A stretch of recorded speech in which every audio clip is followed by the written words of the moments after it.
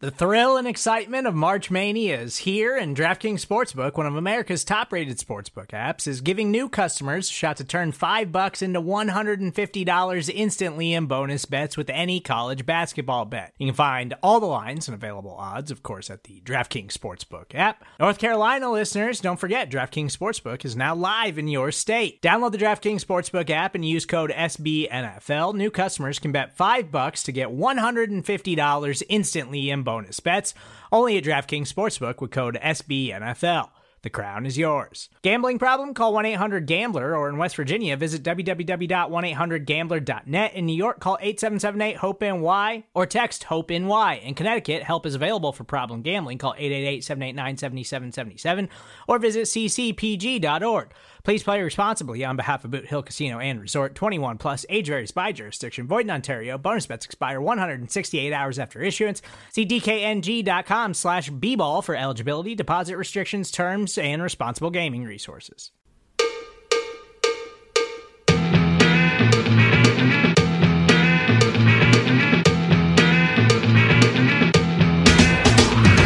Start! You can call me Bruce. Bruce Nolan is standing by.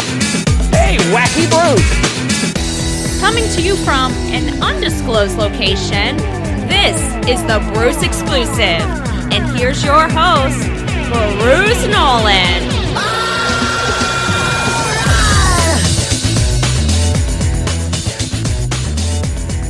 Ladies and gentlemen, boys and girls, children of all ages, welcome to the Bruce Exclusive. I'm your host, Bruce Nolan. You can find me on Twitter and Instagram at Bruce Exclusive. This is a Buffalo Rumblings podcast, and we are going to do some rumbling today, ladies and gentlemen. Now, I had initially planned for this podcast and the one tomorrow to be the first in a series called Know Thy Enemy that was going to be focused exclusively, pun intended, on AFC East opponents for the Buffalo Bills in 2020. Some scouting reports, if you will, on them. But then I got a direct message from someone I have a tremendously large amount of respect for. And he said to me, Bruce, I really feel like there's some questions I'd like to ask you about what you talked about on Friday. And what I talked about on Friday last week was how wins are not a quarterback stat. If you know anything about me, you will know that wins not being a quarterback stat is the totem on which the religion and the Church of Bruce has been based. It is something that I feel strongly about. I think I outlined those reasons why I feel strongly about it. But if you feel strongly about it, if you believe something that assuredly, with that sort of steadfast, zealot sort of zeal. I didn't have to say, I just said zeal. With that sort of zeal and religious fervor, then you should have no problem in defending it from people who might feel elsewise. So I brought along today a special guest, Mr. Joe Marino, draft analyst for the Draft Network and the host of Locked On Bills, who is going to cross-examine me with a list of questions he has concluded that are interesting to dig into and dive into my theory. He's going to try and poke some holes in me a little bit today, based on the idea that wins may be more of a quarterback stat than I gave them credit for. And then tomorrow we're going to do something a little different. And next week we will get started on the Know Thy Enemy. What that means is that you all have another week to get me the hashtag almighty take on Twitter for our AFC East foes and a bonus surprise. I am here to make a big announcement today that you can also email me. In the event you are listening to this and you do not have Twitter, and I know that there are some of you, a lot of you, who are listening to this and do not have Twitter, you can email me your almighty takes to iambrucealmighty@yahoo.com. Yes, I created a fake email for a fake persona. iambrucealmighty@yahoo.com. You can email me those almighty takes in regards to our AFC East opponents. I will give you an extra week to do it, and then we will do that next week. But for today, we are going to dive right in. Joe, first off, thank you so much for being here. Well, Bruce, let's be honest. I invited myself on your podcast to have this conversation. I have no reservations about making that known. And, look, I mean, I think people can understand from the work that we've done together, collaborating on podcasts and the way we interact on Twitter, that we do have a lot of back and forth that goes on behind the scenes. And we message a lot frequently throughout the week. And, we talk about the content that we're producing and bounce ideas off of each other. And you have been so excited about the Quarterback Wins podcast. And I was so excited to hear what you had to say. And that came from, honestly, a position of, I don't think wins are a quarterback stat, but I think that they matter a lot. And you were, so anti, this is not that wins are not a quarterback stat. It gave me an opportunity, Bruce, to really think about where I stood on this debate or where I stood on this topic. And we had the build up. We talked about it in generality. You put together the podcast. I couldn't wait to listen to it.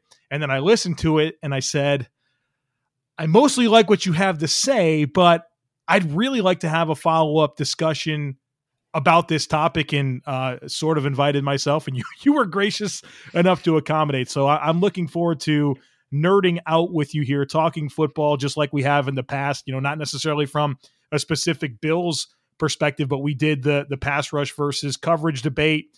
And we did some debate in terms of prospects and those types of things in our time together. And I think this was just the right next conversation for us to have for the people to listen to. Well, I really appreciate you being here. You're welcome here anytime you'd like to be welcome here to talk about whatever you'd like to talk about.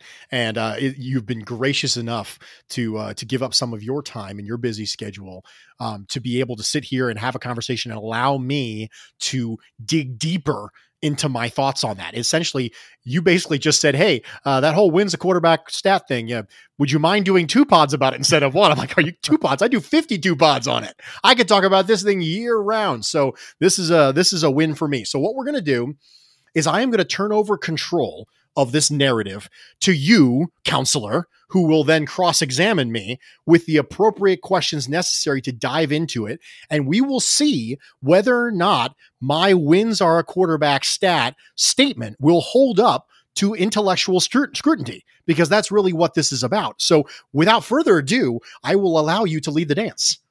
Well, thank you, Bruce. And so the first thing I want to do here is distinguish a few things that I think are important as we enter this conversation. The first thing that we've got to establish is that both Bruce and I agree that wins are not a quarterback stat. It is 100% not reasonable to think that the credit for a win can be 100% attributed to the quarterback. That's not up for debate. Neither Bruce nor I disagree with that statement. What I think we disagree on is how much credit should be attributed to a quarterback for a win. And Bruce, you said very clearly on your podcast that you believe that it's 37% impact on the quarterback for a win.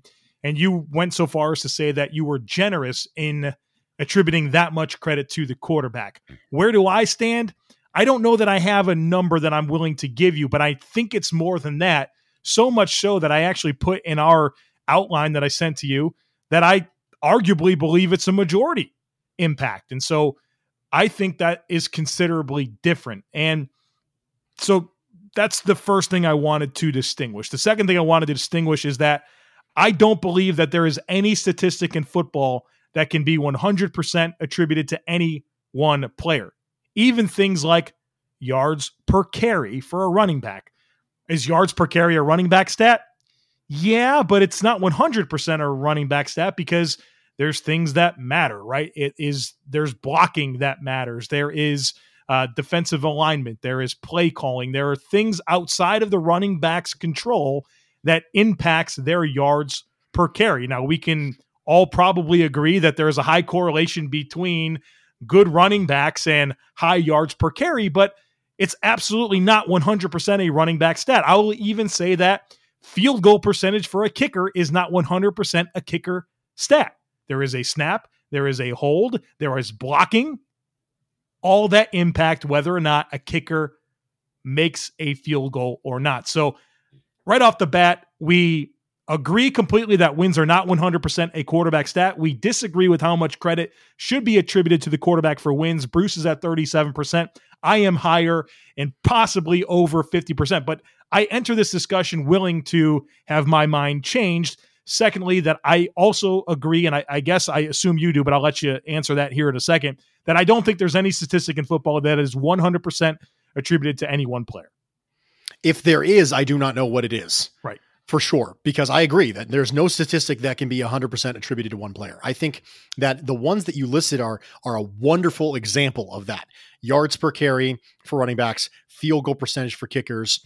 One of the things that I think that is important to note about my argument relative to these arguments is that I think that attribution in a vacuum is different than attribution relative to other methods of measurement. And what I mean by that is attribution of a stat to a player in a vacuum is not intrinsically good or bad. It is instead relative to any other methods of measurement you might have available to you. It's a little bit like using the correct tool for the correct job.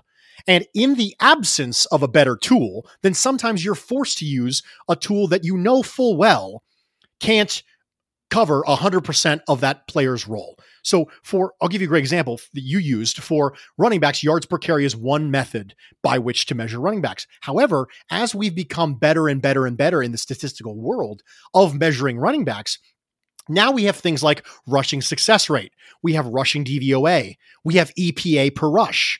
We have all these things that a lot of people would view as being a better measurement for running backs than yards per carry. So yards per carry, okay, we're going to measure running backs via yards per carry. And we know full well, like what you just said, that there is no stat that can be 100% attributed to a player. We know that. And we know that also to be true about yards per carry. The reason we historically used it is because we didn't have something better.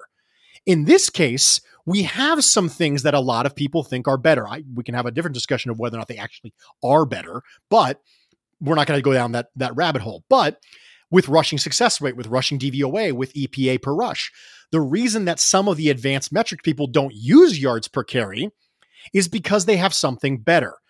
Versus the kicker argument, where the reason we use field goal percentage and exclusively field goal percentage is because, quite frankly, we don't have anything better. There is no PFF kicker grade.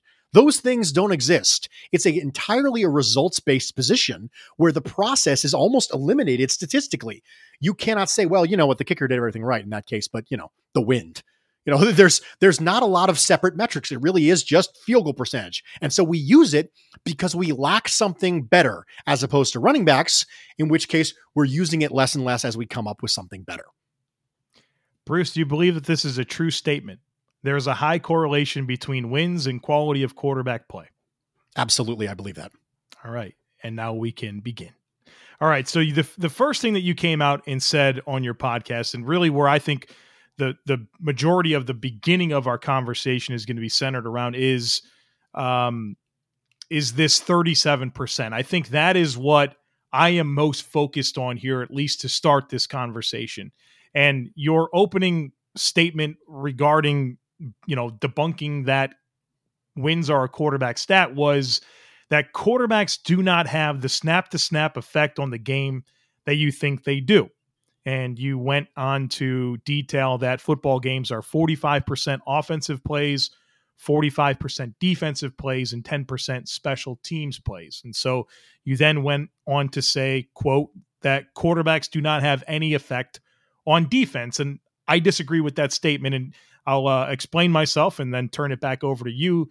And the reason I disagree with that is because I do think that quarterbacks have an effect on defense, and that quarterbacks are absolutely critical to keeping offenses on schedule, which means creating leads, which impacts how a defensive unit plays, sustaining drives, and not putting the defense in poor situations. So sustaining drives means allowing them to rest on the sideline and not putting them back on the field after going quickly 3 and out, or making mistakes with the football and putting the defense on the bad side of the field in terms of creating short fields for the opposition.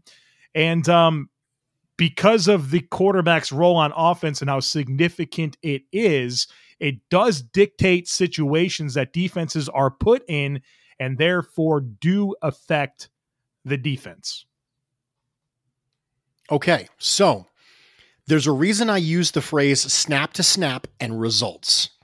Specifically, because if we want to get into situational effects, I agree with everything you just said. But the problem comes when you start to introduce situational effects, it goes all sorts of ways. I'll give you a great example. All the stuff you just said is true. A quarterback playing poorly can impact greatly your 3-and-out percentage as an offense. And your 3-and-out percentage has been proven to be correlative with your defensive play.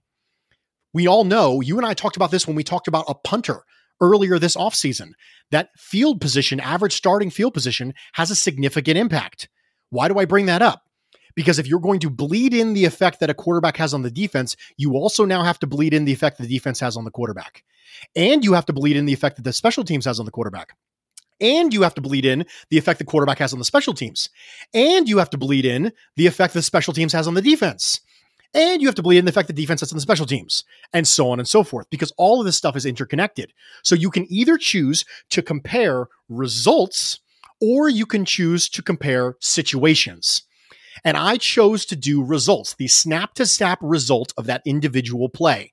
And I concluded, obviously, that a quarterback does not have an impact on the result of a play from a snap-to-snap basis if that play occurs when the quarterback is off the field. Now, the quarterback can have an impact on the situation in which the play takes place, the play environment, if you will. But that is just as true in the inverse as it is for the quarterback. As such, logically, it becomes a wash. Because, I'll give you a great example. You and I have gotten really sick of comparing the 2019 Bills to the 2018 Bears and the 2017 Jaguars. I am going to do, spoiler alert, an entire pod series on why Josh Allen isn't Mitchell Trubisky and why he isn't Blake Bortles. Not saying he's good, not saying he's bad, saying that those comparisons are lazy because they come from different places with different trajectories and all that stuff. When the 2017 Jags had their really good year, they were 12th in average start position from a drive standpoint. They bottomed out to 27th the year after. The 2018 Bears, because of their ball-hawking defense, were 6th in average start position. That dropped all the way to 16th the year after. And we've established that average drive position has a very significant correlation with expected points on that drive. So if you want to talk about the effect that a quarterback has on the defense, I'm willing to talk about it. And it's true.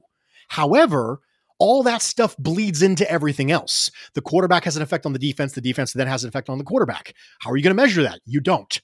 If you have a special teams player or a special teams return that sets up the quarterback for a good position, that's way better than without it. Special teams big plays can swing an entire game. We know this because of how small the margins are in the NFL for winning. So you have to make a decision when you're talking about quarterback impact. You have to decide whether or not you are going to do situation or whether or not you're going to do results. And because situationally, everything bleeds into everything else. We talk about playing complementary football. The reason we talk about that is specifically because we know it bleeds into everything else. We know offense bleeds into special teams, which bleeds into defense, which bleeds back into offense again. We know that, which is why we use the term complementary football. So you have to make a decision when you're discussing quarterback impact, whether or not you're going to use results of the play on the field, which is what I did, or whether you use situation. And if you use situation, my argument would be that defense and special teams bleed into quarterback just as much as quarterback bleeds into them. So, Bruce, our object here is to determine how much credit a quarterback should be given for a win. And so do you think that the situational component of that matters a little bit more than maybe you gave it credit for? Because, yes, when a defense is on the field, the quarterback does not play on that play and therefore does not have any impact on the results of that play. But given the overall importance to the quarterback and how you've kind of framed this into a 45-45-10 and then reducing that 45 to a 37%, do you feel like you're still comfortable with that same 37% if the results of all the situations is the win or the loss? I'm comfortable with it because I believe that the effect the quarterback has on the defense and the special teams will be washed out by the effect that the defense and special teams have on the quarterback. Okay.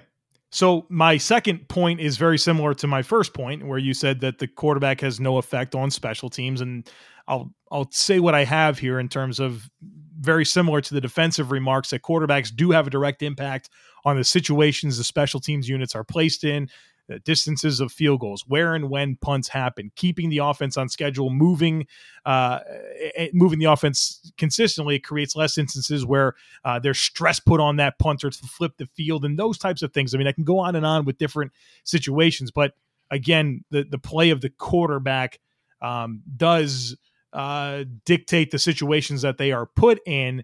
And so there's my argument for saying, very similar to the defensive side of the football, or defensive performance, that quarterbacks do have an impact on special teams because of the situations that they can put them in. The New England Patriots beat the Buffalo Bills early in 2019 because they blocked a punt and scored a touchdown off of it. Tom Brady got credit for the win in that case. The special teams essentially gave him the win in that game. That was the difference between the two games. It was neck and neck and neck, and it was tightly contested. Defenses were playing their brains out. The differing part in that game is that their special team scored and ours didn't. And so Tom Brady gets credit for that win. He shouldn't get credit for that win because the special teams arguably contributed the more definitive and more significant above average.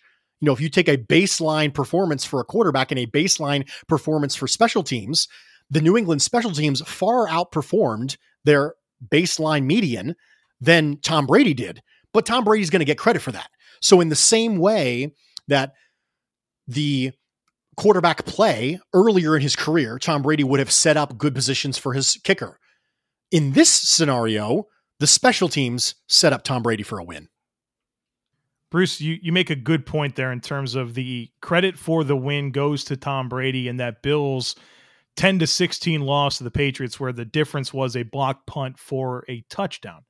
Now, could you also say that Tom Brady played to a level that was required to win that football game, right? Like, he only turned the ball over once in that football game, where the Bills quarterbacks combined turned it over 4 times. And so while that one play was difference making, the way Tom Brady played the football game, because that play happened and because they played with a 13-0 lead after the first quarter, that it didn't put as much of an emphasis on him to do more. And maybe I helped you make the point there, but I do think that quarterback has, I don't agree that it's all just a wash, because I think the overarching importance of the quarterback has to spike it up a little bit. So that's one of my favorite points to use when I'm talking about wins not being a quarterback stat, is this idea that he played well enough to win. Well, you know, he played a winning brand of football. That's one of my favorite things when I hear that, because if you'll notice that playing a winning brand of football or playing well enough to win varies very drastically week to week in the NFL. And the reason that it varies drastically week to week is, stop me if you've heard this before, a quarterback has 37% of the method necessary to win. So on some games, you're going to need 300 yards from a quarterback and win. And some games, you're going to need 150 and not turn the ball over. But in that case, if what's necessary to win that game is for you to just not screw it up, then that further reinforces the wins are the quarterback stat, because you were able to be carried by the remainder of your team. And if you are the vast majority of a reason why a team wins and loses games, then it's not possible for you to be carried for very long. If wins were a quarterback stat, then there would be 0 instances of Brad Johnson's and Trent Dilfer's being carried to the Super Bowl by elite running games and defenses. Instead, there's only few of them, because being a quarterback and the quarterback play is the most important part of winning. But it can simultaneously be the most important part and also a not significant enough part to be able to assign 100% of the statistic to it. Now, Bruce, I don't think we are debating whether or not a win is a quarterback stat so much as I think it's more than 37%. So nothing so far changes you from that 37%. Nothing so far. All right. Well, let's see if this next point will do anything to move the needle. You said that quarterbacks have a very little impact on running plays, to which I will respond by saying something that you frequently say, and I think it's very astute and correct, that run game success is correlative to numbers advantages. It's a math situation. When there's less guys in the box, run plays are more successful, and quarterbacks are responsible for recognizing numbers advantages. They're responsible for recognizing leverages where you may be outflanked on a certain side, left or right, and getting the team into the right run plays and calling and snapping the football correctly so that those run plays are set up to be successful. And so from like a traditional run game standpoint, the quarterbacks that can do that effectively have a bigger impact on run plays than the younger quarterbacks or maybe veteran quarterbacks that don't have that authority at the line of scrimmage to go up there and make a change. I do think that if you can do that, you do give your run game a better chance to succeed, while the only thing you're really doing is taking a snap and handing the football off. And I want to take that another step further, because I think in today's NFL, these running backs or these quarterbacks have a bigger emphasis on the run game because of the read option game, because of RPOs and the decisions that go into that. And then, of course, carrying out your play action fakes and rolling out on other situations, and really carrying out fakes in general, that does lead to better success in the run game because the quarterbacks are more involved in the run game. And so, if you were, I think you said the quarterbacks, if I'm not mistaken, was it 10% you were willing to give them for impact on run plays? Do you think maybe the modernization of the run game combined with the importance of having the right run play called to the right direction, that maybe they're deserving a little bit more than that? So when I took 45% of the snap count and I divvied it up to offense, and I gave 60% of that as the base, which is all the pass plays, and that's 27%. So 60% of 45% is 27%. If you were to give quarterbacks 50% of the impact on run plays, which I think we can both agree is absurd, 50% of the success of a run play we're going to give to the quarterback, that would be an extra 9%, because it would be 50% of the remaining 40% of 45%. So 45% times 0.4 is 18%. Half of that would be 9%. So if we said that quarterbacks were 50% of the effect on a run game, that would be giving them 9%. Now, I will agree that quarterbacks are more impactful on run games now than they've probably ever been, because of the RPO game, because of the read option, because of the ability to check into so many different things at the line, which was not super common, 40 years ago. I think quarterbacks have more effect on the run game now than they've ever had. And quarterbacks are also more important in general now than they've ever been in the NFL. But surely you wouldn't say they have 50% of the effect. And the reason why I was willing to add 10% is not just for wonderful round numbers. It's also because there's other things that are hard to quantify that we want to try and roll into this. But would you say, Joe, that would you be willing to give a quarterback 50% of the success of a run or failure of a run play? Would you be willing to put that on his shoulders?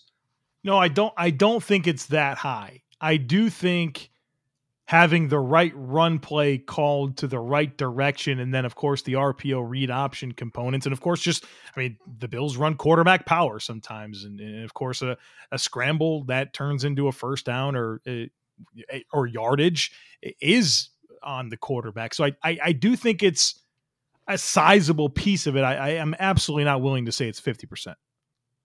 And so by adding 10%, what I'm doing is I'm adding over 50% of that. Or you can make you think, okay, I'm adding a chunk of the run game, and then I'm adding a chunk of intangibles. as well on top of that. And that's how I ended up at 37% instead of, 29%, which is what it probably would have been, 29, 30%, if I had not rounded up, been generous with it, and also rolled in some intangible, unquantifiable things that I believe have an impact on the winning and losing of a specific game. Are we still at 37%, Bruce? We are. Oh, I thought I could get like one or two out of the run. That was my favorite point to counter with, or cross-examine, if you will, on that opening statement of quarterbacks do not have the snap-to-snap effect on the game that you think they do. Support for this show comes from Sylvan Learning. As a parent, you want your child to have every opportunity, but giving them the tools they need to tackle every challenge, that takes a team. Now more than ever, educational support tailored exactly to what your child needs can make all the difference. That's why parents have trusted Sylvan Learning for 45 years as the ultimate teammate in their child's educational journey, instilling in them a love for learning and a passion for reaching the next level. And Sylvan's Insight Assessment can identify gaps in learning and areas that could be of concern for your child. It's a 360-degree view into your child's learning that you can't find anywhere else, and helps ensure that your child didn't miss something in school that might put them at a disadvantage in the future. And right now, it's the best price of the year at $29. Go to sylvan29.com to learn more and get your child's assessment for only $29. That's SYLVAN29.com. All right, so I guess we can move into the, new information side of this, where I'm not really picking apart anything that you said in that opening argument. I want to focus on some different things here. And so when you think about quarterbacks and the differences of their skill sets, and you have mobile quarterbacks, you have guys that are pocket passers, you have size components, and you have quickness, just all these different types of quarterbacks. It almost leads me to believe that, let's say we agree on 37%. That's the baseline, but other quarterbacks, because of what they can do, it can fluctuate because of the impact that they can have, because of what they can and cannot do as players. And so because the quarterback skill set dictates the possibilities for the offense, and it impacts the preparation component and difficulty to defend component for the opposition, do you agree with that? And if so, do you think that impacts your blanket 37%? I think that this is a fantastic point. And the reason why it's a fantastic point is it allows me to clarify something specifically about the argument. And the argument is that we are discussing the quarterback position as a whole. We're discussing the quarterback position in theory. We're not discussing a particular quarterback, because one of the assumptions that is made based on this particular discussion and based on the 37% is that your run to pass ratio is 60-40. So that's one of the things that was initially part of the discussion, is that your run to pass ratio is 60-40. Well, if your run pass ratio is 65-35, that changes things, because that changes the math. We're talking about the quarterback in general, the quarterback position in general, and we're assuming a 60-40 pass split. Last year, the Bills did not have a 60-40 pass split. There's plenty of teams that don't have a 60-40 pass split. If you have Derrick Henry and Ryan Tannehill, then you're going to run the ball with power and you're going to play action off that, and you're probably not going to have a 60-40 pass split very often. So different quarterbacks can affect the game differently, but that doesn't mean that that one individual quarterback is having a larger share. What it means is that that quarterback is having a larger share because their situation is different, and they are tasked with carrying more than the quarterback position archetype that I built that ended up coming out in 37%. So we give the quarterback in this scenario, it's important to note that we gave them 100% of the credit for execution on all pass plays. That's really important. We didn't give them a ton of percentage on the run plays, but we gave them, in my 37%, I gave the quarterback 100% of the credit for all success in passing, which is not true. But we all know that's not true. Now, it's the overwhelming majority, I think, of the success of a pass game goes to the quarterback. And one of the things I really enjoy about this particular, advent of statistical analysis is that we've come to realize that sacks are a lot more of a quarterback stat than we think they are. I agree. And so that's part of that. Quarterback has a lot of impact on that, but he's not the only sole proprietor of passing success. If that was the case, drop rate wouldn't even be measured. If that was the case, we wouldn't even bother to invest anything in offensive linemen or wide receivers because 100% of that would be on the quarterback. But we still invest significant cap dollars in a left tackle and a center, and we invest high picks on left guards if they're good enough from Notre Dame and they'll mess you up. And we invest high picks and big money in wide receivers because we know as a culture with football that quarterbacks don't have 100% of the credit for all execution of pass plays. Yet, in order to be generous and to accommodate for things like you just talked about, I gave him 100% of the success of the pass plays. We went to 45% for offense. We said 60% of that's 27%. All of it goes to the quarterback. And I think that that's more than enough buffer zone and more than enough margin of error to be able to accommodate for this. I want to skip B for now on our outline, Bruce, and I would like to go to C and D because I think the way you answered A bleeds into C and D, and then B is kind of a very practical application. So the point I want to get to here is that you did say in your podcast that quarterback wins, if you were to attribute them to quarterbacks, it wins as a quarterback stat. It assigns a level of intangibles to a quarterback that overstates their value. And you got into some great examples about guys like Tim Tebow and that it's not just leadership. And then you took it to another good place with Aaron Rodgers and how nobody really raves about that guy's leadership, but we all know that he's a great quarterback and he's got a great win-loss record in the NFL. And so because of the variance there, I think we can agree to some extent that different quarterbacks impact that 37% differently. But do you think that this is you're kind of going to go back to the same point you made there with our last talking point, and that you believe that you've covered that discrepancy in the ways that you've already stated? Yeah, that's exactly what it is. And because I think those things matter. And I want to be very, very clear about that. I do think leadership matters. We have all been part of organizations in the past in our personal lives. And we've seen organizations in our professional sports fandom that have good leadership and ones that have bad leadership. And leadership does matter. Those intangibles do matter. They're, however, completely incapable of being quantified. So what I have to do is I have to create a boundary for them. I have to create a bumper to account for them. And I do that by rounding up all of my other stuff to be able to account. I wasn't generous because I wanted to make sure I was taking taking the wind out of the sails of someone who would argue against me. I was generous because they are simply saying things that I need to account for that are completely incapable of being quantified any other way other than just throwing a number in there, making sure we round up and recognize that these things are real. They exist. Leadership does have an impact. Now, we know from the examples I laid out that this doesn't have a massive impact because the number one thing that impacts whether or not you're going to win or lose, the biggest piece is quarterback play. And of that quarterback play, the biggest piece of that is actually, playing quarterback, not being a good leader. And we know this from people like Ben Roethlisberger. We know this from people like Aaron Rodgers.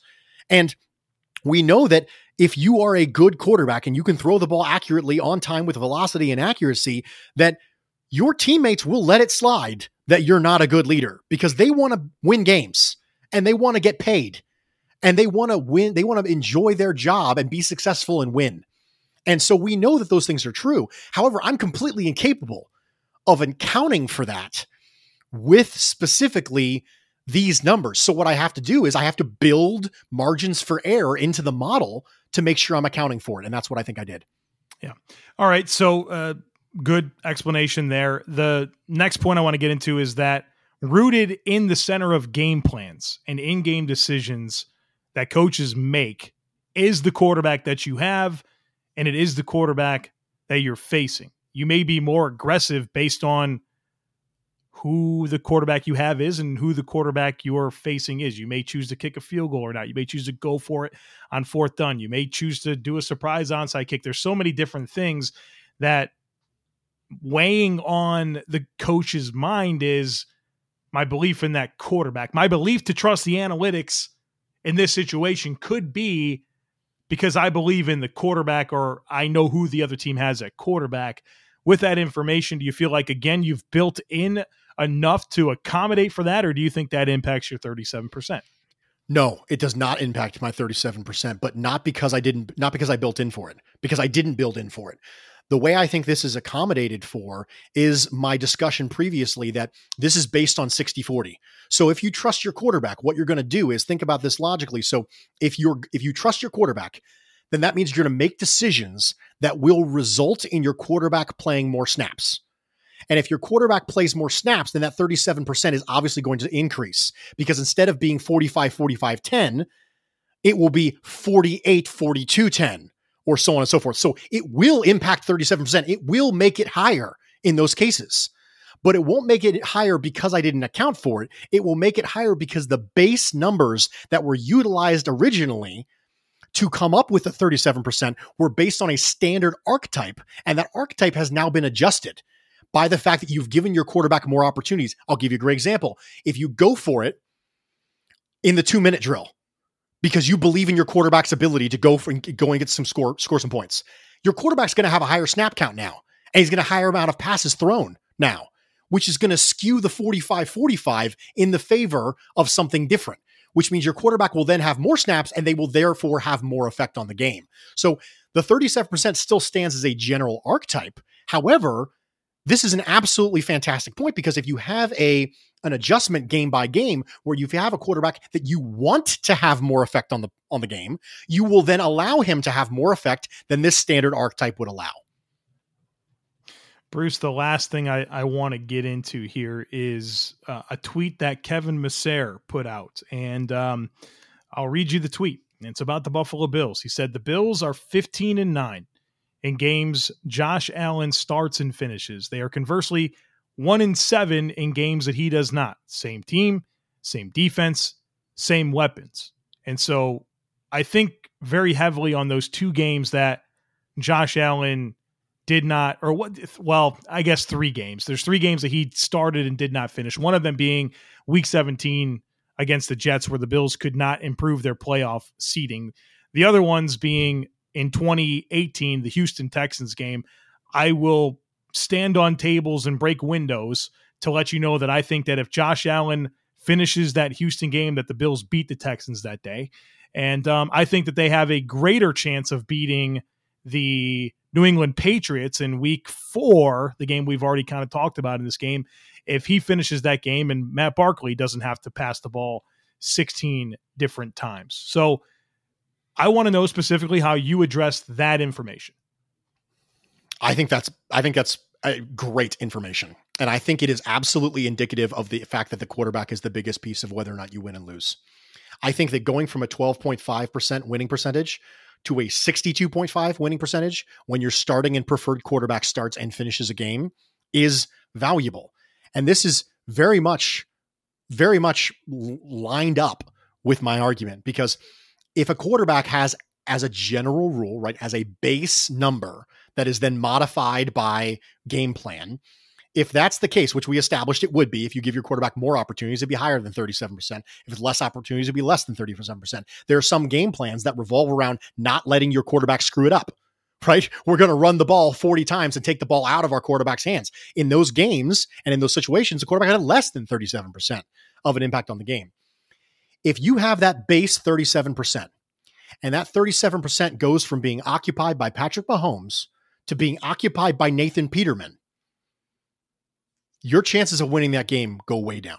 If you go in, I talk about it like this. If you go into a test, an academic test, scale 0 to 100, you're going to take 100 questions.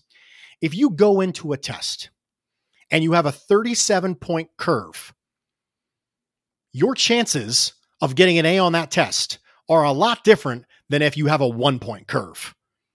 With all the questions being the same and your skill set being the same. And that's the difference between having someone like Patrick Mahomes as your quarterback and having someone like Nathan Peterman. It's not how much percentage it is. It's of that percentage, how much of it's good. So if you have 37% and that part's occupied by Patrick Mahomes, that's pretty good. That's a big part. That is over a third of the entire reason why you'd win and lose a game that is locked up and positive. Whereas if you swap that same person out, one person, with Nathan Peterman, now all of a sudden, it's going to take a lot more for you to win that game. And the drop-off from Josh Allen and Matt Barkley is not the same as the drop-off from Patrick Mahomes and Nathan Peterman, but it's pretty significant. I don't think that anybody in their right mind at this point would argue that Matt Barkley is even close to being as impactful on winning and losing games as Josh Allen is. And I think that this is a great example of why we need to upgrade our backup quarterback, because Josh Allen might not start and finish all the games you would like him to over the course of the year. And if the difference between when we have Josh Allen, we don't have Josh Allen is that stark, that might speak more to our backup quarterback situation than anything else. Bruce, it sounds like at the end of our discussion here that not only did you not change your mind at all in terms of coming off of 37%, that you actually feel better about it. Am I right? I do feel better about it. I will say that the game plan point that you made me open my eyes to the fact that game plan adjustments can raise and lower that number based on how much control the offensive coaches, specifically the head coach and the offensive coordinator, would like the quarterback to have. So I don't think that I necessarily came off the 37%, but instead what I've done is I've created in my mind a spectrum of lower than 37% up to what I would argue is a reasonable median, which would be 37%, up from there as well, knowing that if you have a quarterback who you're confident in a dome with everything going your way and everyone healthy and all your offensive line doing great, you might increase that number a little bit. Now, all of a sudden for that game, maybe they have a 42% of impact on the game versus the snow game where you want your quarterback to throw 2 passes and you go, you know what? We're just don't screw it up. And in that case, the quarterback might have 5% of the impact on a game. I think that there is a spectrum there that I had not considered until you made the comment about the game plan. And I got the notes and I was like, game plan variance. Sometimes you don't want your quarterback to have a significant impact, and sometimes you want them to have more of it based on your situation. So what I need to do is I need to create some variables built in there that would create a spectrum for quarterback impact. Right. I mean, if let's assume the Patriots never signed Cam Newton and Jarrett Stidham's their starting quarterback this year, I think Bill Belichick would not want to have 37% of the credit for wins and losses going to Jarrett Stidham. Whereas you think about a quarterback like Russell Wilson, who I would argue the Seahawks have built very poorly around him. He is responsible for perhaps greater than 37%, but I can tell you that I appreciate this discussion and the opportunity to kind of let you know what I was thinking about as I listened to the podcast last week. And I feel better about your 37%. I think where I'm going to have to get hung up a little bit and spend some time thinking is that, do I agree with you that the situational impact bleeds evenly? Because if the quarterback is, if we agree that it is 37%, then I don't know that the bleeding can happen evenly. So I'll need to spend some time thinking about that. But I appreciate how, I think a podcast that you were very excited about, that I believe is a signature piece of work for you. I think, and hope you agree that this gave us a chance to really flesh it out and hit this thing from every angle. You gave me an opportunity to talk about this twice instead of once. So if you'd like to come back on tomorrow, we can talk. I'm just kidding. I know Mrs. Nolan is tomorrow, so I'm not going to get away with that. So yes, Mrs. Nolan is tomorrow, and that'll be a great time. She was a great sport about it, and my dog just barked in the background, so apparently he wants to be part of this as well. Joe, thank you so much. I really appreciate you being on. I really appreciate you taking the time to take time out of your day and out of your work to be able to come on this pod and to be able to appropriately challenge my line of thinking that would force me to go, okay, do I believe this? Oh, fun little story. While we're here, there was going to be another myth that I was going to do. And I sat down and researched it and realized I was wrong. And I was going to tell everybody what it was, and I'm going to tell them right now because it happens to go along with challenging your thinking.